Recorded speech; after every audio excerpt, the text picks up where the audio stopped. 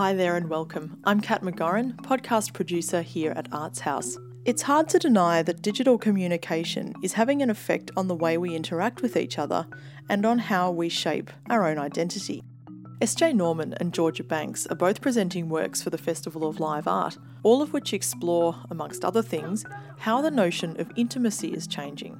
One very windy morning on the Arts House rooftop, I caught up with SJ and Georgia, where they expanded on the ideas that are driving their current work. Hi, I'm Georgia Banks. My work is called Intercourse with the Artist.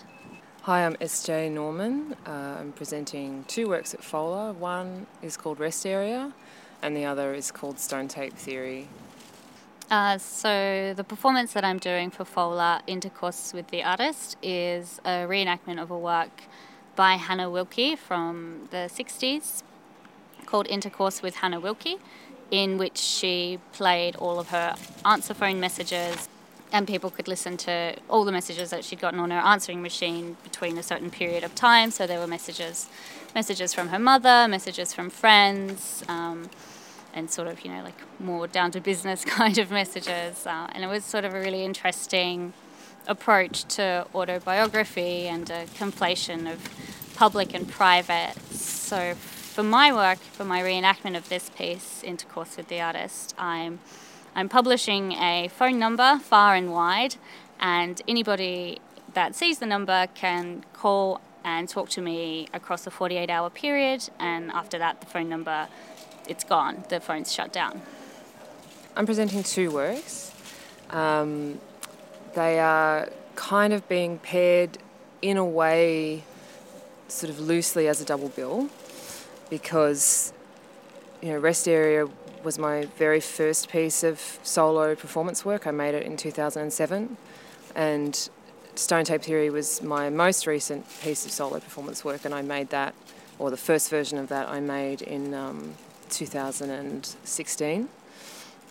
So they're kind of bookend my practice, I suppose, and they are in relationship to each other in the context of this program. Rest Area is a very, very simple one-to-one performance piece. I wanted to explore this form or this sort of mode as a means of exploring intimate audience contracts in a very microscopic kind of way, because I think I was really fascinated by what constitutes this sort of energetic circuitry between a performer and their audience and what is possible in that space. It's a very simple and very spacious piece of work that I made when I was very young and made when I was very lonely.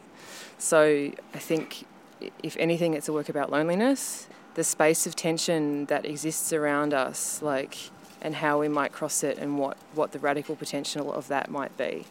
It seems like connection and intimacy are two pretty strong themes between the works. Does that resonate with both of you? Yeah, I guess with Intercourse with the Artist, I'm really interested in sort of finding the boundaries of what I'm psychologically and emotionally capable of. So I guess I'm sort of looking at that darker side of intimacy, and although the works are intimate and one-on-one and are very much about conversing and relating to somebody, I guess I'm looking at some fairly toxic elements of intimacy, like the sort of assault and harassment that happens within a very public sphere, like on social media. And this work in particular was sort of very much about the way that men often feel like they have a right to private and personal information, which is something that I've come up against a lot. They have some kind of ownership over your phone number, like they deserve that. But I'm really interested to see where that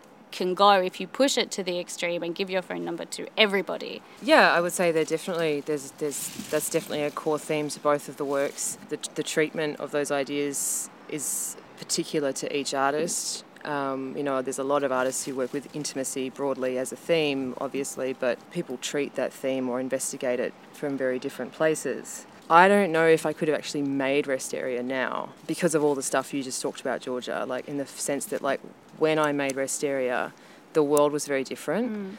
we weren't digital citizens to the extent that we now are. Our relationships were being managed or mine certainly were being managed predominantly in meat space and not in digital space. So I feel like my understanding of intimacy and what that is and what the social questions are, like what its social context is, was very, very different when I made Rest Area. It was simpler times, you know. I remember 2007. Yeah. I didn't even have a Facebook. I didn't either. You know, I didn't have a Facebook. I didn't have an OkCupid. I've thankfully never had a Tinder, nor will I. Lucky. I felt like my subjecthood was composed of different elements at that time. And over the last 10 years or so, like, it's such a cliche to be like, the world has changed so rapidly, but it really has. And I think it's changed in ways where our subjecthood has changed. Do you think that if you came up with it now, the idea of inviting people to spoon with a stranger, people would see it as risky?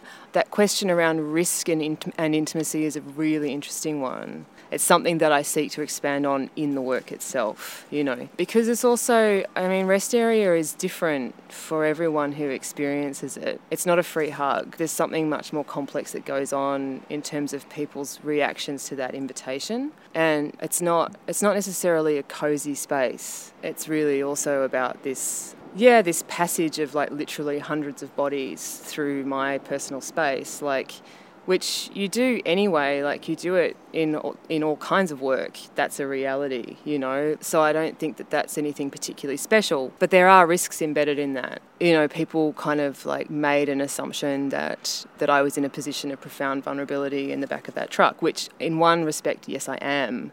But it's also my space. My craft as a performer is about holding that space in such a way that a certain range of things can happen. It's not just about like, here's my body, do what you want with it. Like, that's not what the work is.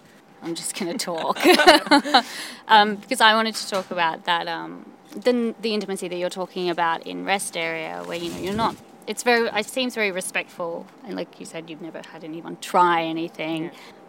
My work with the Tinder work and this work as well, I think the expectation is that I'm looking for people to come and verbally assault me, which isn't the case. I mean, you know, I do anticipate it to a degree because the permission is there to a greater degree than with your own work.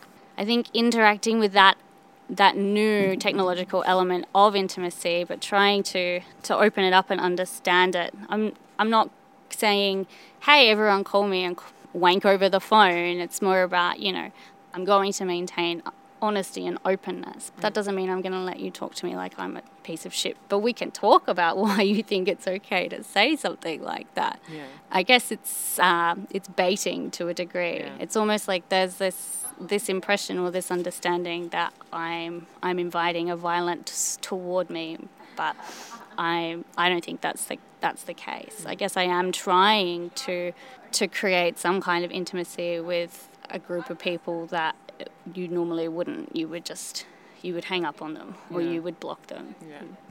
Thanks for listening to this Arts House podcast. For more information and to find out what's on, visit www.artshouse.com.au.